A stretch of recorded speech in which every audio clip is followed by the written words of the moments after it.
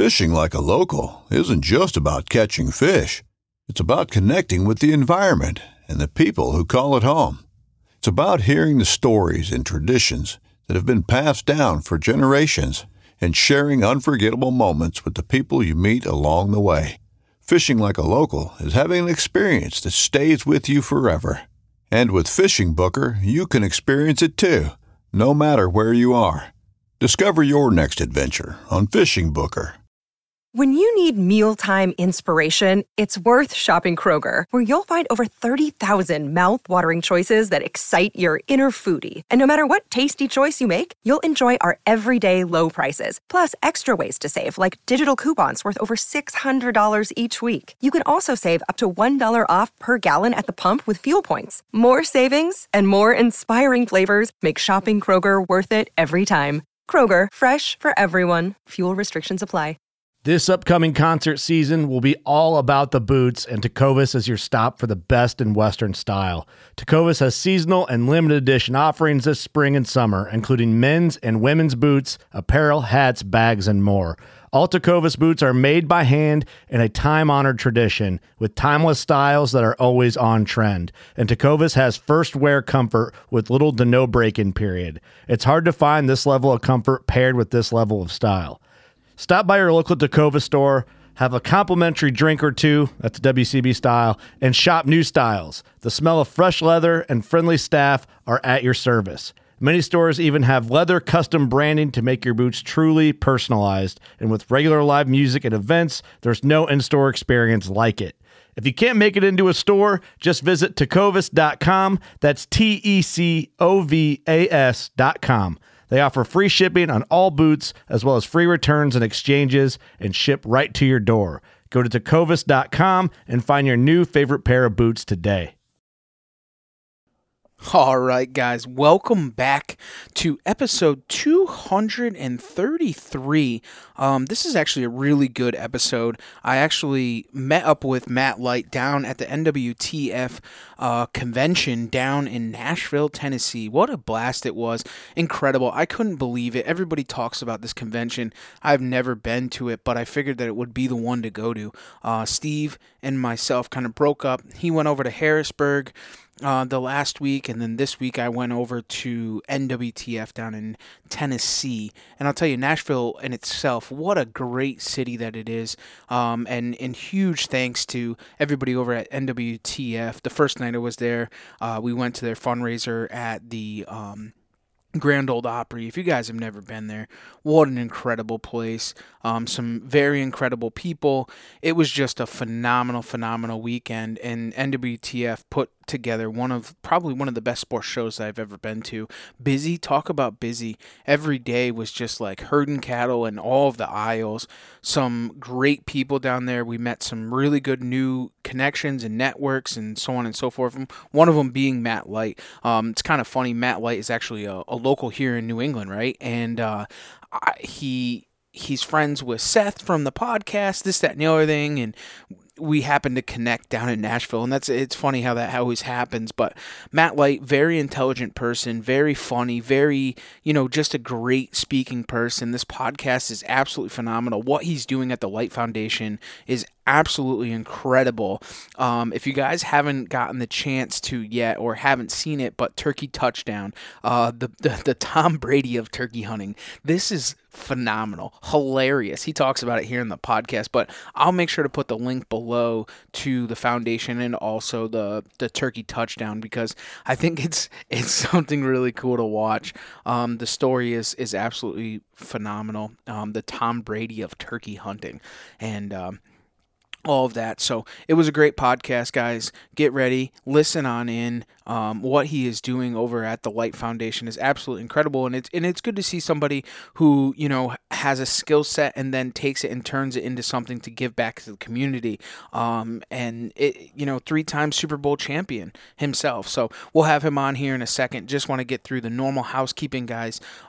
If you guys haven't gone over to Huntworth Gear, they are our title sponsor and the only camo that we use here at the Outdoor Drive.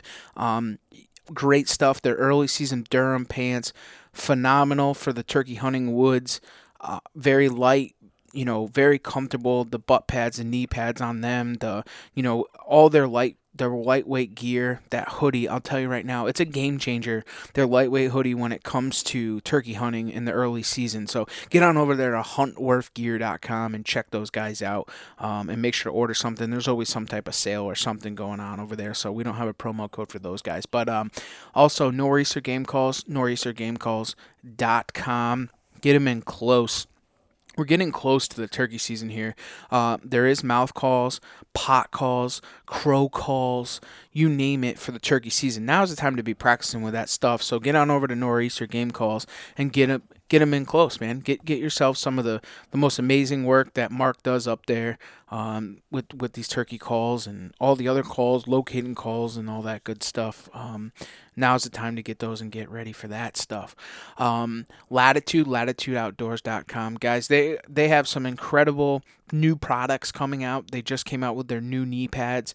For you guys that are mobile hunting, if you're looking to get into mobile hunting, now's the time to get on over there and get your gear. It's always that time of the year to be practicing, messing around with new stuff, building your climb, getting ready for mobile hunting. It really is, it's a game changer. There's not really a scenario where I couldn't saddle hunt. There's always a way when it comes to mobile hunting and saddle hunting. So go on and check those guys over at latitudeoutdoors.com. Last but not least, Bow Hunters United. Bow Hunters United, the advocates for us as bow hunters. Go and check them out. It's a free website over there at bowhuntersunited.com. And you can get a membership, and they do some really good stuff for us.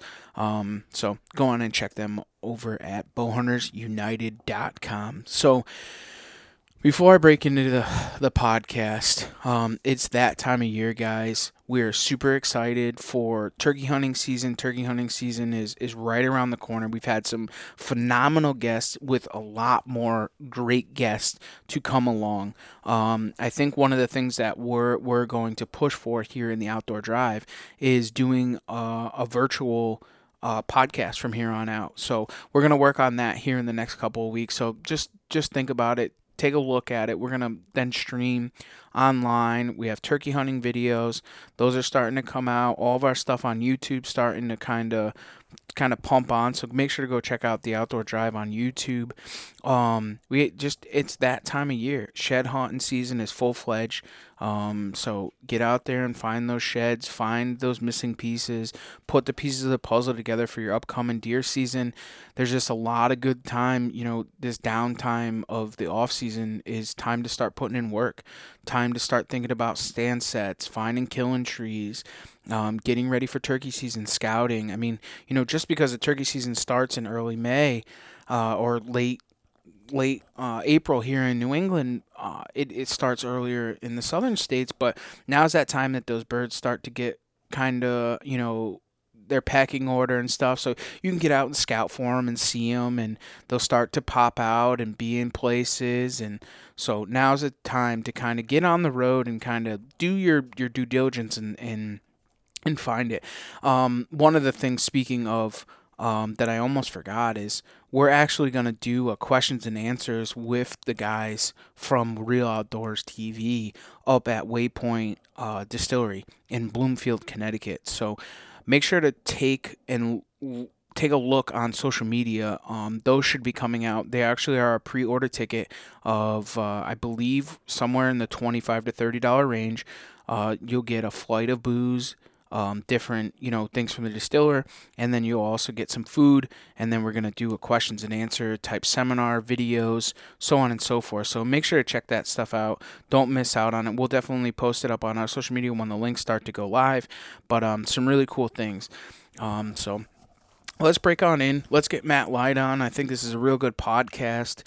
Some really cool information. Just a great talk with Matt and what he's done and what's come to fruition with the things that he's got going on. So let's get Matt Light on the phone, and or actually let's go back in our time machine. We'll get to the NWTF and have a good conversation with Matt. So all right, here we go, guys.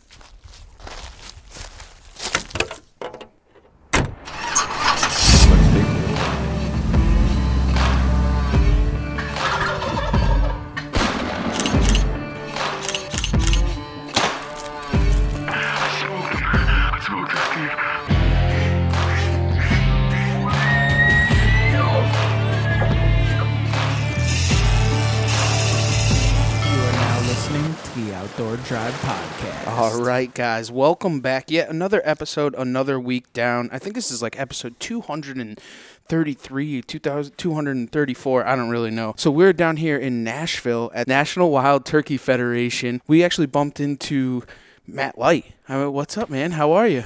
Buddy, I am good. It's Nashville, Tennessee, man. This is the place to be right now. If you're honestly, if you're just an outdoor lover in general, but if you like getting after birds, I mean, this is where it's at. It's kind of crazy. In all the years of being in the outdoor field, hunting, fishing, I've never been to Nashville. So to open the gates and to start a conversation with you, I think is definitely a gift come true, I think, honestly. So I appreciate you joining us. No, glad to be here, man. Last year was my first convention. You know, I've been to SHOT Show, SCIs, you know, some of the big Western shows, stuff in the Midwest, you know. Nothing like this, though. You know, this is last year was the 50th. They made a big deal about it, right? I mean, they've been doing this since the early 80s. And, you think about the guys that have, really kind of created this out of thin air. You know, there wasn't a bird, a turkey, where I grew up in Ohio. And, people that live in New England, they're tired of seeing birds. But they don't realize that, they took a monumental effort. It's the most successful, restocking of any species, period. Right. And when you think about that and you think about the work that NWTF has done and, what sportsmen have done in general, with paying their dues and creating habitat and, providing opportunities like this, I mean, it gives a group like ours, the work we do through the Light Foundation, a heck of a platform to get kids engaged and away from electronics and into the outdoors and working with mentors and getting opportunities to see something that most people, man, if they don't wake up early, they'll never realize. That's right. Yeah, nothing like the sun coming up and the world coming alive. Yeah. It's definitely that. Why don't we turn this thing right into four-wheel drive? Why don't you tell everybody who you are, where you're from, and a little bit about what you do? Yeah, so, look, Matt Light, just a kid that grew up in the middle of nowhere, Ohio. I was born and raised in West Central Ohio. And for anybody that knows their history, I grew up in the home of Little Miss Sure Shot herself, Miss Annie Oakley. And that's about as big as it gets in my hometown of Greenville, Ohio.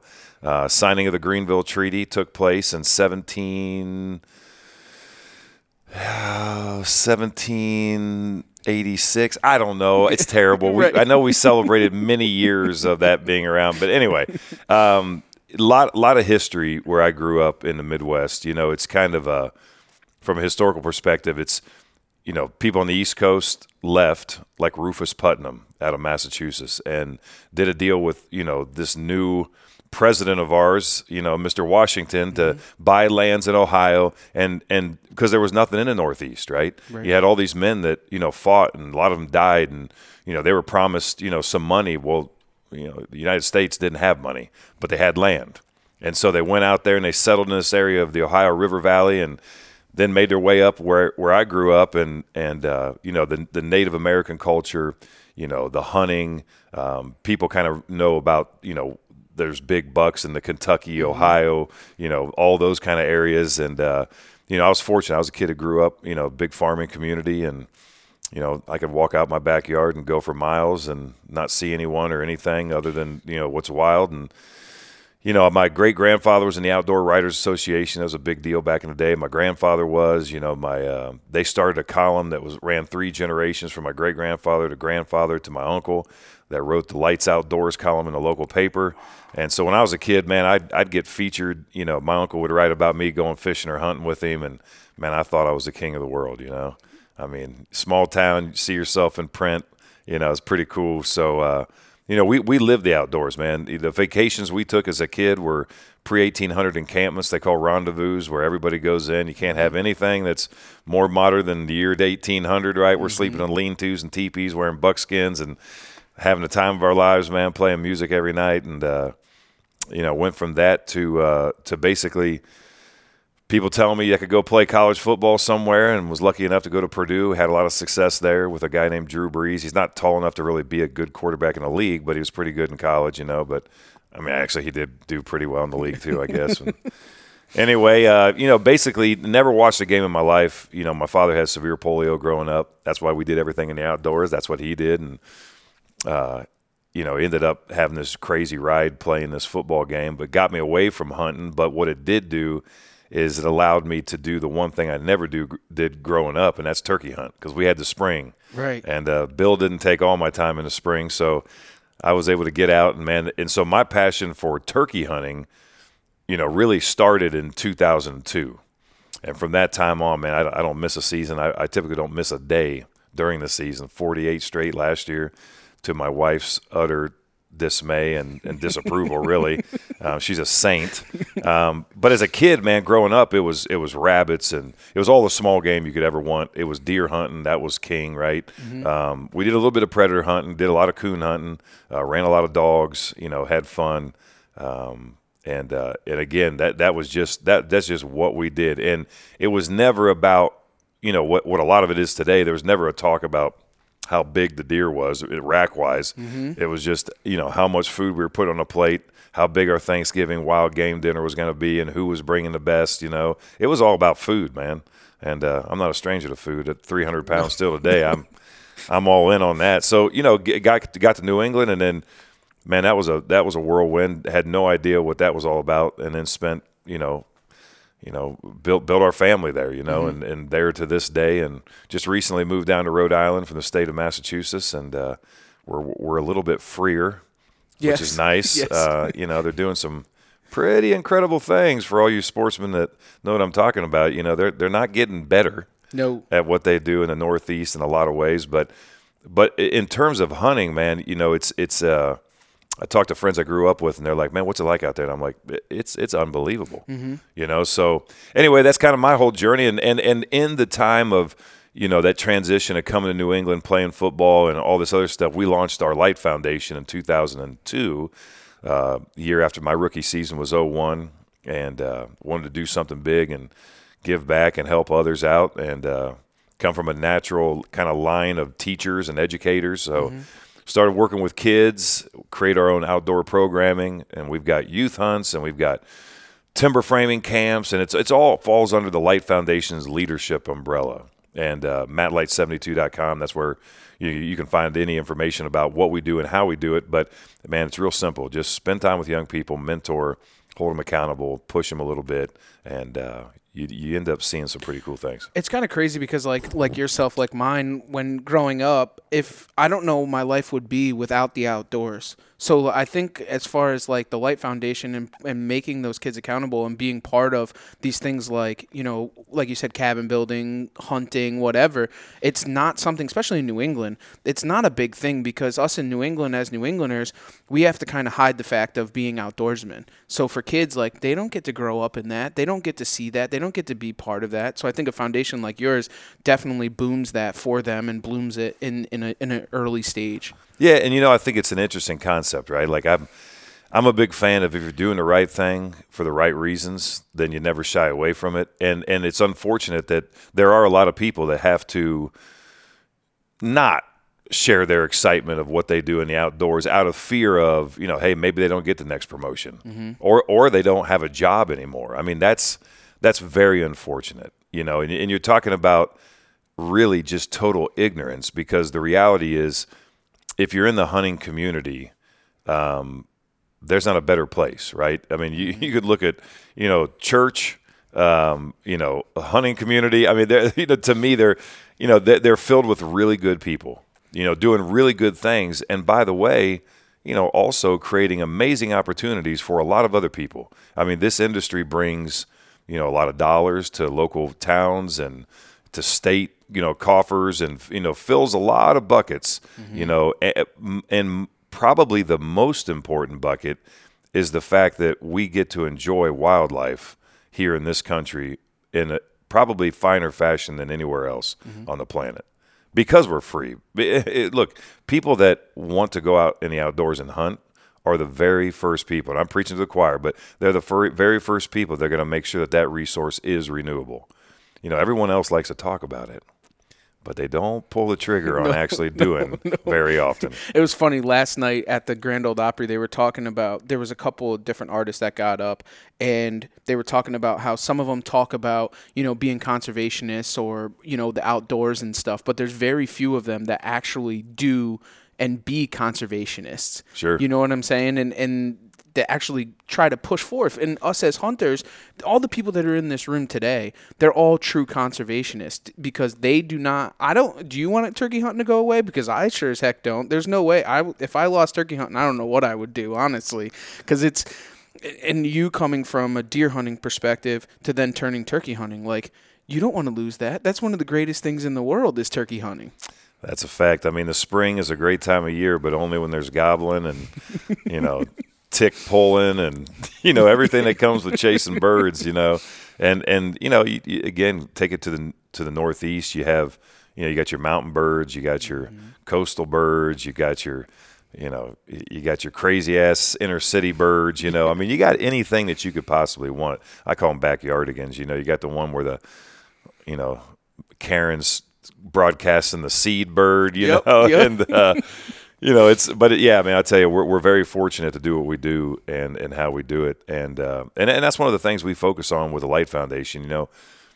A kid wants to get involved. They want to be a part of our Rhode Island youth hunt, where they get to come. They stay at my cabin overnight. They get to meet other kids. They get to, work on a variety of projects, not just hunting. We're a leadership academy. We focus on leadership in everything we do. And, at first glance, you may say to yourself, well, what's hunting have to do with leadership? And I would argue everything. I mean, it starts with it, right? Mm-hmm. A leader is a responsible person that, holds themselves accountable and, does the right thing, regardless of, anything else. They set an example. Well, you better have those qualities if you're going to, be carrying a firearm, out there around other people in the woods, right? You better be responsible with, how you do things. You better be ethical. I mean, these are all the same qualities that, were modeled for me with incredible mentors and uncles and aunts. And I mean, heck, my grandmother could outshoot most men until the day she died, and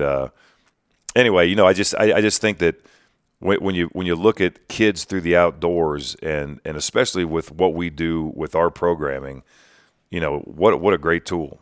And we see it day in and day out. And these kids have to work. Like, listen, it's okay to give some kid things, right? That at times. And there's a lot of organizations just give kids things. We want to be competitive. If you want to come in and take a part in this, you're going to have to get an application in on time. If it's a day late, it doesn't count. Mm-hmm. And there are no exceptions. I don't care if you're my cousin. I don't care if you're my own kid. Right. It doesn't matter. You got to fill out an essay. And that essay is going to have something to do with something real. And you're going to get graded on that essay. And the top 10 or the top 20, those will be the kids that come to that camp. And at the same time, you're also battling, a lot of times kids don't take the time to fill out a college scholarship application, let alone do a youth hunt. So you really got to preach to them, hey, man, this is something you should try. You got to get other people. You got to get aunts and uncles and grandparents to push the kids around them. And what we found is when they do it, they come in, a lot of trepidation. They're, you can see they're kind of quiet off in the corner and they don't really know everyone and they're out of their comfort zone. And, man, by the end of that hunt, boy, they're telling the biggest story. Their bird got 20 pounds heavier. Spurs were at least an inch longer. Beard was dragging the ground, tripped over 3 times. It's pretty amazing when you see them come out. What kind of started it for you to want to even do the Light Foundation, and where did it all evolve from? I think, again, my mom taught music for 35 years in the local school system. My dad taught at the college level but was a world-class engineer and can play any instrument on earth, and he's just a natural-born teacher as well. And I like to serve other people. I like to see other people have success, and here I am getting paid a lot of money to do something I never thought I'd ever be doing. Never saw an NFL game in my life. Had no idea where the Patriots were even located. I'm dead serious, right? Right. Like, that wasn't in my vocabulary. No one in my family. They're all crackheads now. They watch, oodles of football. They know more than I'll ever know. Right. I don't watch football, but I guess for me, I'm just sitting there saying, I can't believe they actually let me come in here. Right. And now what am I going to do with it, right? Like my grandmother, I tell a story all the time. My grandmother always said, to whom much is given, much is required. I thought she wrote that. Definitely comes from the Bible. Kind of a little bit bigger than my grandmother. Right. And so, but the same premise, right? Like, all right, man, you got this. What are you doing? And how are you going to make an impact? So I've got amazing friends and family. We have a staff that's as dedicated as, it's the best team that you'd ever want to play on. And they do the work of a small army. Well, they're held accountable, obviously. They model everything we Right. do, and that's really important, man. Mm-hmm. That's a fact. when you're working with kids, especially kids that come from some rougher backgrounds or aren't living the average lifestyle, right? Right. I mean, pretty easy for them to look at you and call you out. Right. You tell me to do this, but you do that. Well, that doesn't work too well. So you got to earn some trust, which means you got to walk with them. And so, we got a great group, man. We love what we do. My whole family's involved. My wife, my kids, they all give up their summers to go help run camps. My mom and dad, my in-laws. I mean, everyone, aunts, uncles, cousins, friends, they all get recruited and they all jump in. And that allows us to do, we have a very small staff that does the work of a very large staff. I mean, just to maintain 600 acres, I could use 18 people. We don't hardly have half that on the payroll. Wow. So that's just to maintain property, let alone, so it just speaks to, what you can do with people that believe in a mission and you're working hard and they get to see the results of what that is. And, we've been cranking for, Hey, it's Kaylee Cuoco for Priceline. Ready to go to your happy place for a happy price? Well, why didn't you say so? Just download the Priceline app right now and save up to 60% on hotels. So whether it's Cousin Kevin's Kazoo Concert in Kansas City, go Kevin, or Becky's Bachelorette Bash in Bermuda, you never have to miss a trip ever again. So download the Priceline app today. Your savings are waiting. Go to your happy place for a happy price. Go to your happy price, Priceline. 22 years now. Wow. So And it's mostly it's a summer camp. Well, no, it's interesting. So I call it the Field of Dreams, right? We build it. Now people come. We've got our facility in Ohio. We bring in kids from all over the country. We got kids from the Passamaquoddy tribe up in Maine that we fly out every summer, take part for about 10 days, and that's where we get real and have our campfire and fireside chats and career educational tours, and where they get to meet, CEOs and business leaders and see behind the scenes on some major companies. We got community service projects that we require, them to participate in and fulfill. I mean, we do some really cool things in the summer with a wide variety of camps, but it's pretty much a April to November situation. We do shut down a little bit over the winter. Not a whole lot going on, but and it's not just our program. So we got about 7,500 kids that come through our camp.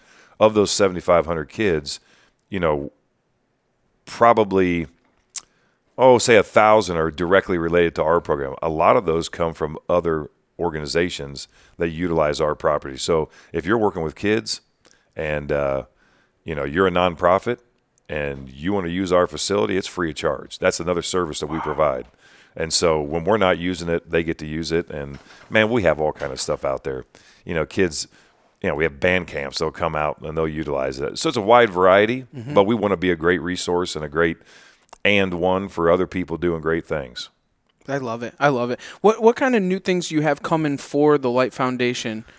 Well, I'll tell you what, we're bringing our Light Project. It's an acronym, and it's all geared towards getting first graders excited about reading, like real paperback books. So we provide 72 books, just a random number we chose, 72 books for all these classrooms for every first grade.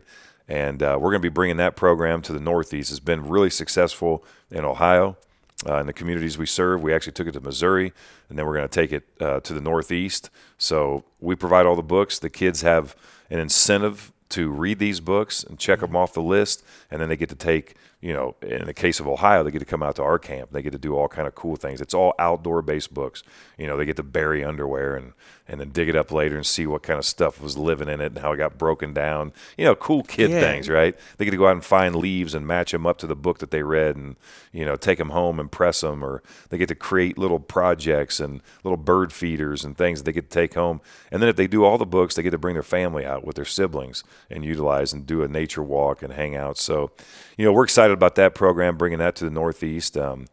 We have an amazing raffle that actually we call them sweepstakes now that we just launched, and boy, I'm excited about this one. So we're sitting here at NWTF in Nashville with everybody that's ate up about turkey hunting, right? And we just launched a video that it's a documentary, like a Netflix style documentary. People can go to turkeytouchdown.com. They can also go to mattlight72.com. They can find a way there, but turkeytouchdown.com, and you will see a friend of mine who went down to Florida for his first ever hunt. And he was hunting Osceolas. He ends up shooting the very first animal of his life, a 44-pound albino Osceola, pure white. He's got it mounted in his house to this day, and he's featured on the cover of Florida Game and Fish magazine. And we sold that hunt at our biggest fundraiser event. We have an event called the Celebrity Shootout at Addyville East Farm. 20th year this year, by the way. It's a big event, over 500 shooters, great time. We sold it one year. We did it the following spring, so sold it in September, did the hunt in the spring, and then the following September we sold the same hunt. And at that point, we get him up on stage. I said, hey, dude, you got to get up. We're going to sell this thing again. It's probably going to bring 30,000. It's going to be a big win. If you tell your story about what you did, these people are going to lose their mind. It could go huge. And, of course, he's been busting my chops. You know, he's the best hunter in the world. Like, you've never killed anything. It's in the record books. I'm on the cover of Florida Game and Fish, which he is. And 200 copies they sent as an advance. He was signing them for people. Dude's never killed anything in his life, right? So he gets up on stage, and he's talking about how he's the Tom Brady of turkey hunting, which is hilarious. And, of course, we titled our documentary that. And he also said things like, I killed the Moby Dick of turkey. You know, like he's just going off. And then I said, hey, man, we did shoot a video of your hunt, and we play this video. At which point, in front of 500 people, he finds out that I bought a broad-breasted white turkey, and I put it in the woods. And he actually shot that thing, had it mounted, was on the cover of a magazine that I created that he was signing for people. It is one of the greatest all-time stories. And when people watch it to this day, tears roll out of my eyes because his reaction in front of 500 people watching this video for the first time after a year is the most priceless. And by the way, I would never do this to somebody I didn't love. He's a board member. I mean, this guy's helped us raise hundreds of thousands of dollars. And I love him to death, Mr. Jamie Marshall. But it is an awesome story. But here's the kicker. It's not about watching a video, right? I mean, it definitely is. But the real heart of it is the fact that what's real is the work we do serving kids through our youth hunts, through our educational camps, through holding them accountable in our leadership academy. That's what it's all about. And we give people an opportunity. $10, you could win a trip of a lifetime. So if you've never hunted Osceolas, or if you want to go to the famed Gilchrist Club, which you can't get into, it's a private club. It's like 30,000 acres of paradise, more birds than you could shake a stick at. We've got your all-access ticket. Everything's paid for. Airfare to get there, the whole nine. And these sweepstakes have been huge for us. More people that share it, more people that see it, more people that take a chance with $10, $20, get $100 worth, whatever you want. Yeah. When you win, it's big. And we got Mossberg coming on board. They're throwing in a shotgun of the winner's choice. We've got other prize packages from Struck Commander and Quaker Boy and all these other brands. So if you don't win the big one, at least you got something. But it's a really cool I'm excited to see how this one goes. That's awesome. And I had noticed kind of on the website, too, is if you spend $10, you get 10 tickets. But if you get 20, it goes up and you start to increase. So it's not it's not 10 for 10. Right, exactly. Yeah. So, which is kind of cool because you got a couple more chances for your buck. Yeah, and the way I look at it, man, like, I participate in these. And these things have been big. We actually created a technology to run these ourselves, right? If you work with some of these other organizations, you may pay 60% of the overall proceeds just to do it. Right. In our case, about 96% goes directly to the foundation. There's really no overhead, which is another beautiful gift. It's so these things can be big. Gronk and I did one for the Super Bowl one year, 830,000 in 9 days. Jeez. And it's people just taking a chance on, I'll get $100. But I think our average spend was $20. Right. And every time we've done these, the winner that gets picked, they're the coolest people on earth. Never had like a jerk, never had like a whatever. They're always the coolest people ever. Right. I mean, and they appreciate it, and we have a ball. So I'll be down there, I'll be guiding. This place is incredible. So, hey, I always tell people, look, you got a cousin, you got a friend, you got somebody that's ate up with hunting, or they love football, whatever.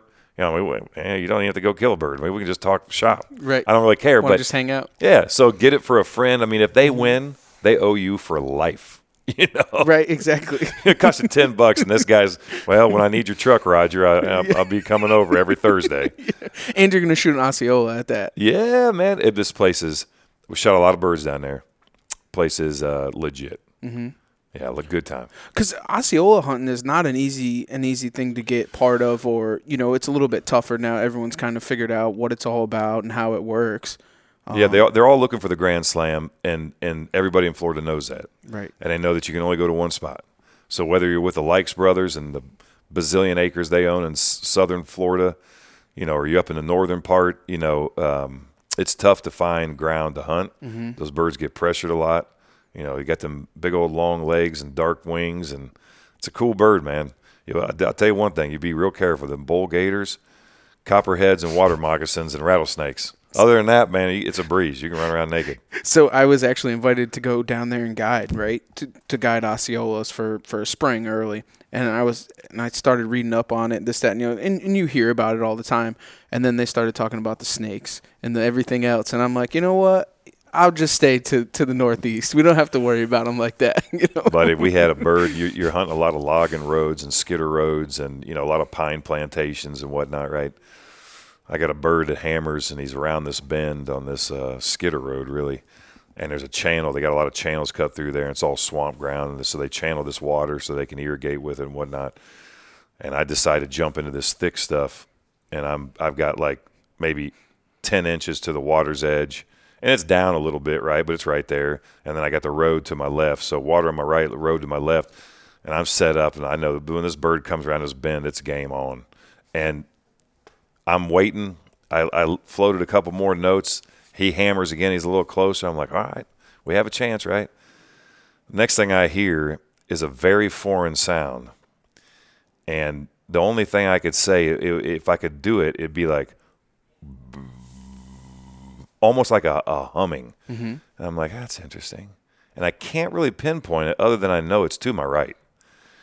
When I finally look over, I didn't want to take my attention away, and I really wasn't sure I wanted to know what it was. And when I look over, there's a bull gator docked maybe 3 feet from me, and the water's dancing on his back. And I've seen that on TV, but I've never seen that in color, like right in front of me. And I will tell you that I did get up and I walked away from killing that bird, which I guarantee I would have killed, in my mind anyway. But I was not willing to tussle with that guy. Oh. No, it was game over, and I said I'll pick a new fight. And he didn't react when you went to move or anything like that? No, I don't think he probably would have ever done anything. And if I had somebody that was a little bit more versed in that kind of situation, I probably would have taken their advice if they said just sit there. But I wasn't doing that on my own. No. You're from the Midwest, never seen anything like it. Moved to New England, we have nothing like that there. And then you go down there, and then now it's just foreign land. Yeah, now I have seen and taken part in moving a giant, like 13-foot gator from Southwick Zoo. I've seen guys tackle that and been a part of that. But yeah, other than that, no experience. You never thought for any second to jump onto it and try and just kind of relocate it or anything like that? No. I shot one with my bow. Had a Muzzy Gator Getter kit, and that was an experience. And that still wasn't that comfortable. I did jump on that one's back, but he was highly compromised at that point. Yeah, he's not. Yeah, he wasn't full of vinegar and angry. But I don't play around with things like that. Snakes, I love snakes. Do you? Love a lot of things, but not gators. I can't get down with I'll get down with the gators. The snakes, not so much. I can't. The thing is that, especially in the surprising aspect of it, like hunting down in Maryland and stuff down in the Eastern Shore, there's a ton of snakes, a ton of stuff. I'm petrified of snakes. I'm a little schoolgirl. You'll see me 275 run across water instantly because I'm just petrified. But the gator, I'll mess with those. But anything else, snakes, the surprise factor because you never see them. Yeah, it's like spiders. Oh, yeah. No one loves spiders. No. If you do, you're a sicko. Yeah. Yeah. You're a weirdo. You are. Yeah. 100%. Yeah, exactly. So are you doing your youth hunt again this year? We are. We're going to be, I believe it's the 21st. It's that weekend, 20th, 21st. We have our youth hunt in Ohio. It's like around the 14th, so 13th, 14th, 15th. And the following weekend, they got the youth week in Rhode Island. Same in Connecticut, right? And we're going to be on that tail end of that youth weekend. Man, it's a great time. We're gonna have these kids out. Last year went 10 for 10. All kids got a bird. That's awesome. First morning, and got to hear all their stories and get together, and they all get to stand up and give their account of what happened. Man, it's great.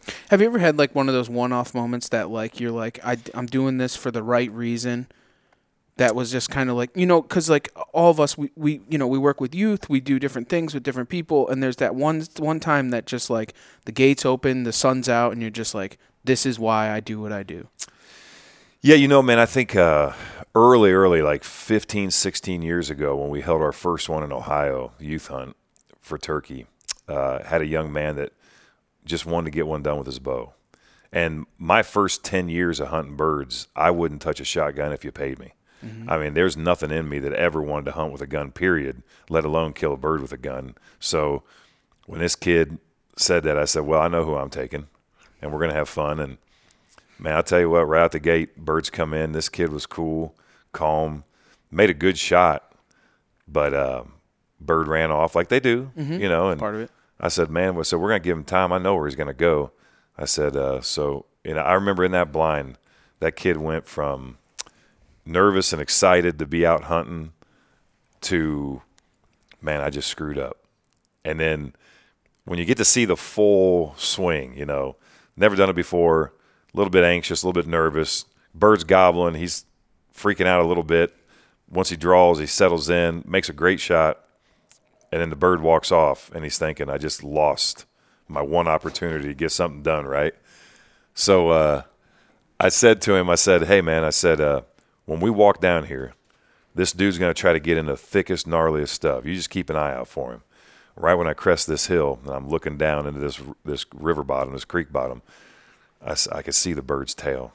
And I was just waiting for him to, and he's kind of looking. He goes to walk down the hill. I said, hey, man, let's just stay here, just scan. And when he sees that bird, I said, can you put an arrow in him? He said, yeah. And he did.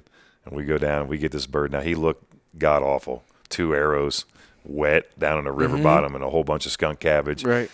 But that kid's face in the picture, I'll never forget. Like that, look, and you don't have to have success to have those moments. Right. I mean, it's not about killing the bird. It's about watching a kid shaking with a bird hammering, 15 feet behind him that he never got to see with his eyes, but he got to experience.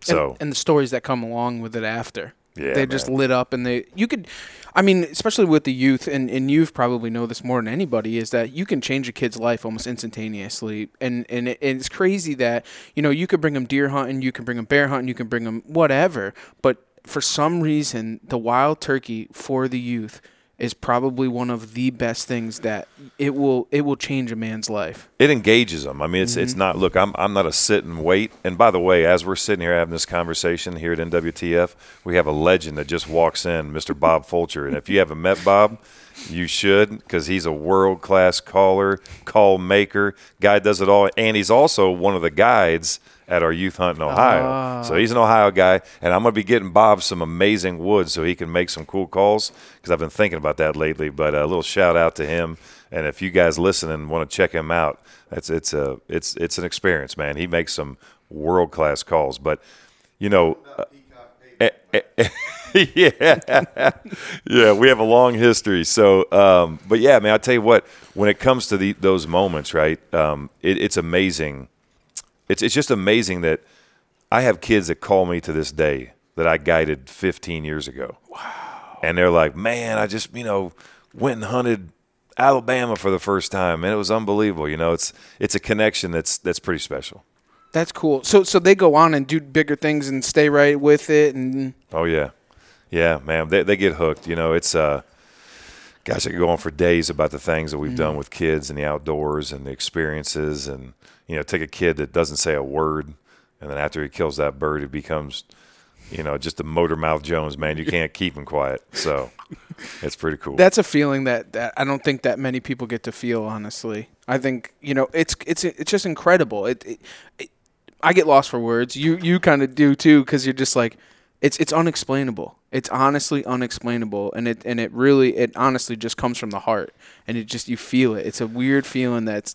And I walk kids to death. They all hear it from the other guys. Like, hey, you better be ready. You're going to walk forever. I mean, look, the way I call it run and gun and call it, just a lack of patience. I mean, I don't care if I bump 50 birds. I really don't. I want the one that's, he woke up that morning and he said, it's time for me to die. Yep. And he's going to let you have everything he's got. I mean, that's the bird I want.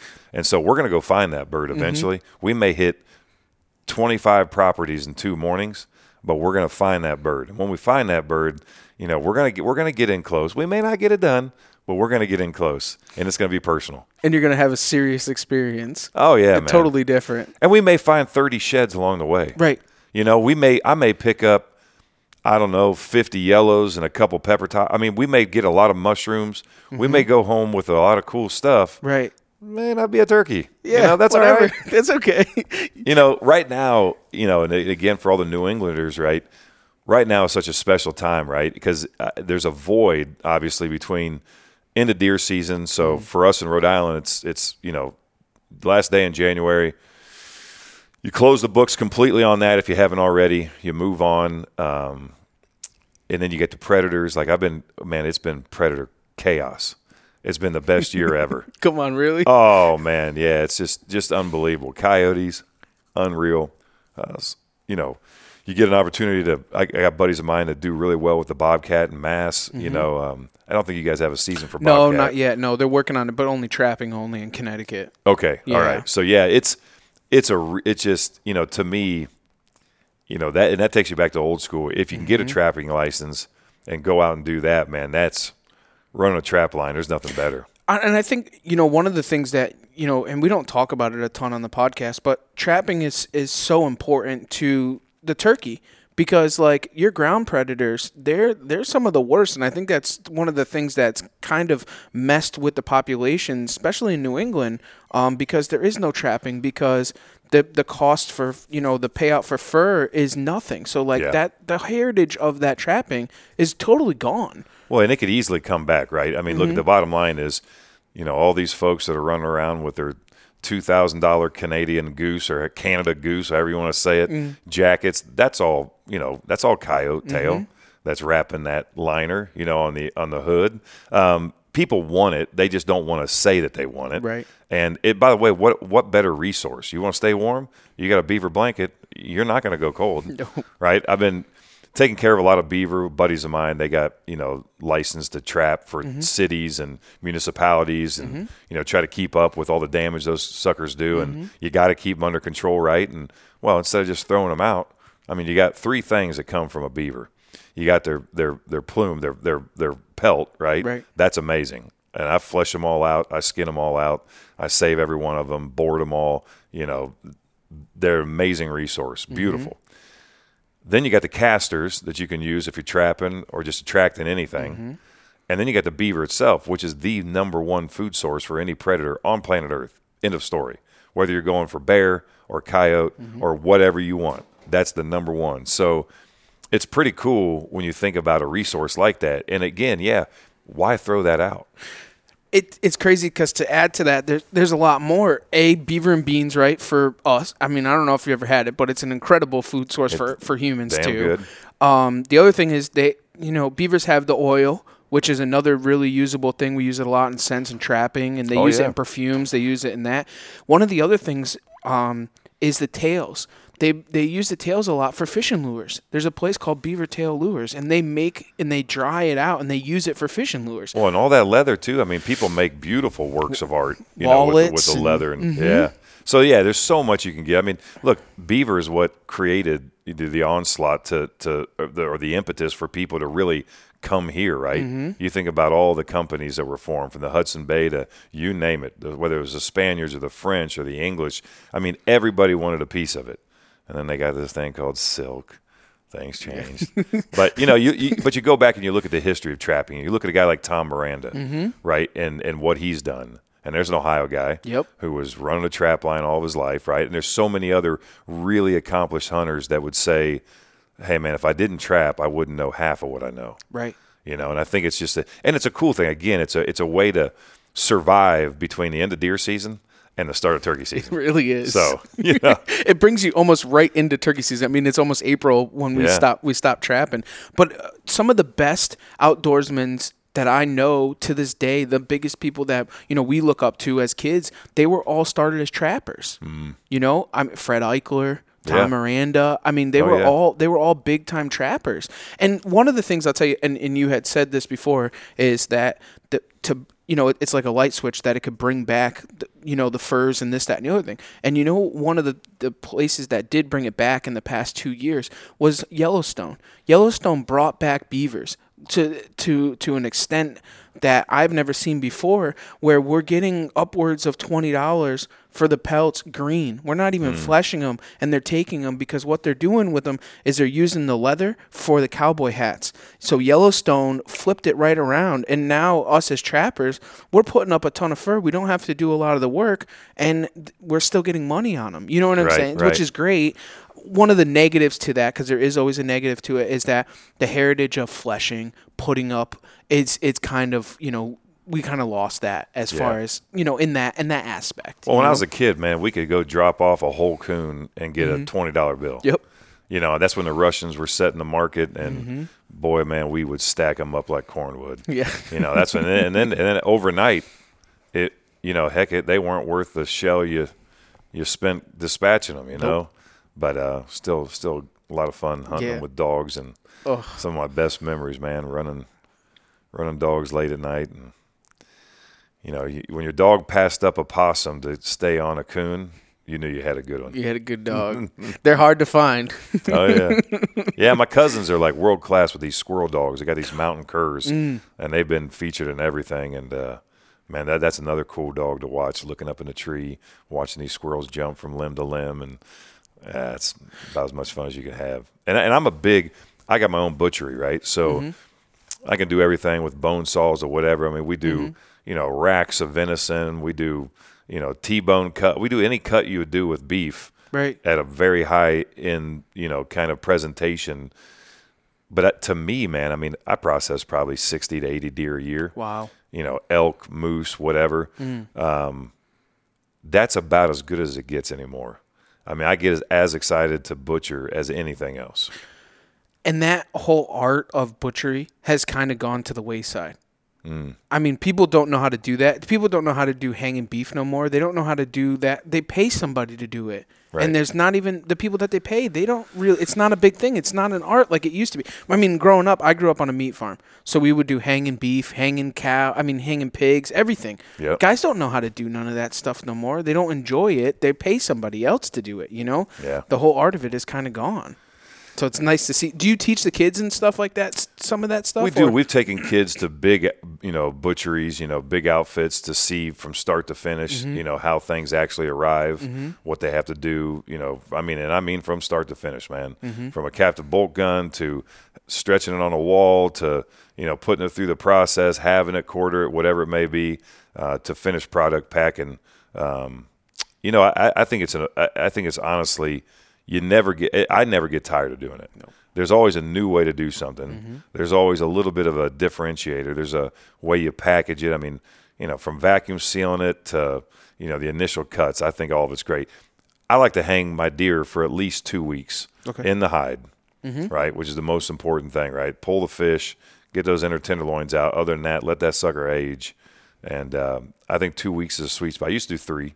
I used to do my elk about 5 weeks, which is a little crazy, but breaks down a little bit more. You lose more than you really need to, right, to get the flavor profile and the consistency you want. But man, I tell people all the time, man, if you can do it, even if you just make a little cold room, it's easy to do it now. You got all these SIP panels or insulated, spray foam or whatever. You don't need much. You can have a climate controlled area with a little cool bot, cheap money, and you can start aging your product. And I can tell you one thing: if you come to my house and eat, and you've never had wild game, you would not know you're eating wild game. These people that talk about a gaminess, I mean, you could take the gnarliest old buck, the one that I harvested on my new place in Rhode Island. That dude was a big dude, 236 pounds, during the rut, peak rut, you could tell yourself, just put all that in burger. We steak most, we don't do a whole lot of burger. Whole shoulders. Yep. I mean, front shoulders, most people just grind and leave behind sometimes, right? Man, you can take that off the bone or keep it bone in with the blade and everything. And that's an amazing cut if you braise it. And I think just getting creative like that is going to keep, the sport really going in certain ways. Because, again, for me, before I started doing it all myself, I don't think I had near the enjoyment. So much better. And the end result, you know, where you have so much more appreciation for what the animal is, what it tastes like, how, you know what I'm saying? It's a lot better. It truly, honestly is a lot better when you skin it down, you put in the work, you age it, and then when you meal, like, I mean, how many times do you entertain with the wild game? Because like when everybody comes over, what do you want to do? You want to share it with them for a reason, because you have appreciation, and it's, you know, it's a reward to be able to share with everybody else.